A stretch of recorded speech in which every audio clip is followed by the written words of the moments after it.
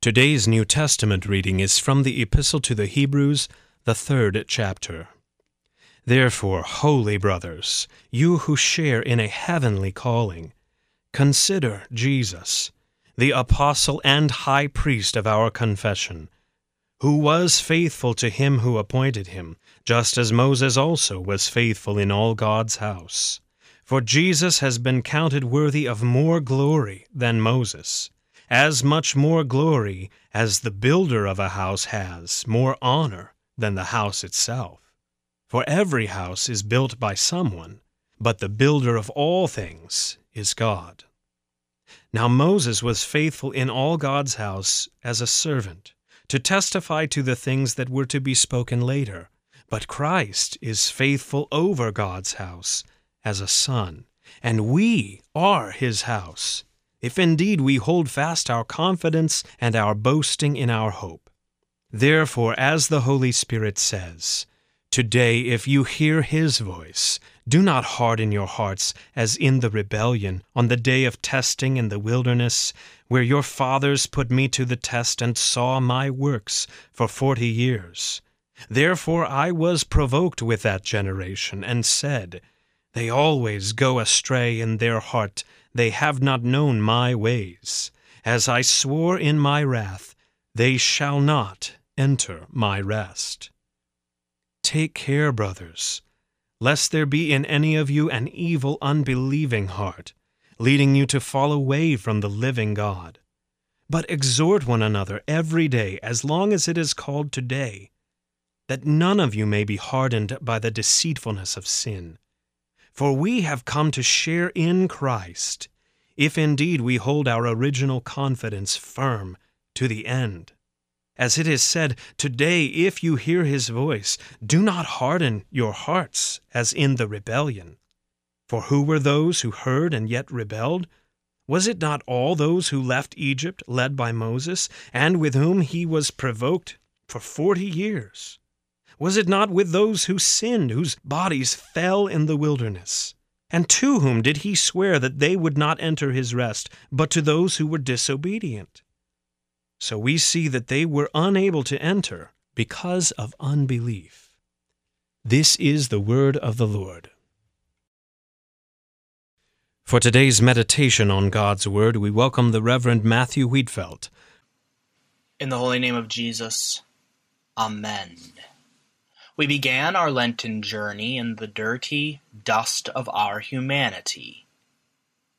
With ashes and oil, you are marked with the sign of the cross on your forehead, and told the ancient words our Lord first told our first parents. Remember, O man, you are dust, and to dust you shall return. And so we continue down this long, dusty, dirty road of Lent. From the womb to the tomb, our life in this world is one long journey. We journey through the chaotic, wild, crazy wilderness of this world. We journey together, looking for, longing for, hoping for, and praying that we might find a home, a place we belong. And so we journey together back to our first home, Eden. Journeying by ourselves, we will only walk away from God and walk away from our neighbors, those whom we are called to serve. We by ourselves would only walk right out the door, only to be snatched up by the devil. But our Lenten journey is a good reminder that Jesus' journey is your journey. Jesus leads us on a journey where he moves us from darkness to light, from death to life, from sin to forgiveness. It's a journey that starts in the womb of the church, at your baptism, where you are marked with the name of our Lord, with water and word, cleansed and made his child. It's a journey that Jesus finally brings to completion when we fall asleep in him and are called back home to him. It's a journey that we make with Jesus, but we also make it with each other, our brothers and sisters in Christ. We make it together as the sick, sin-filled children of a merciful and loving Father who gave his only Son for our sickness, for our sin. Jesus did it all and gives it all.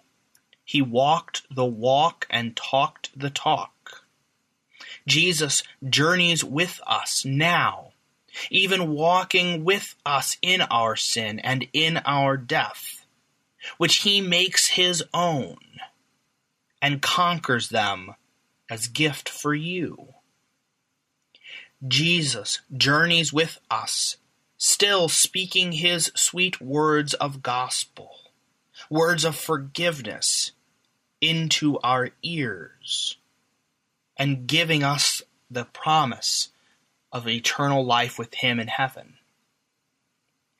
Our journey in this world is not an easy one. The journey that is the Christian life is not either. Neither is Lent.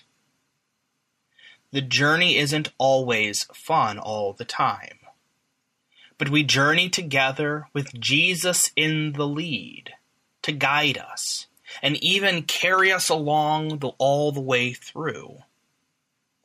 So as we journey with Christ, as he carries us back home to be with him through the wilderness of this world, let us fix our eyes on Jesus, the founder and perfecter of our faith, who for the joy that was set before him endured the cross, despising the shame, and is seated at the right hand of the throne of God. In the holy name of Jesus, Amen.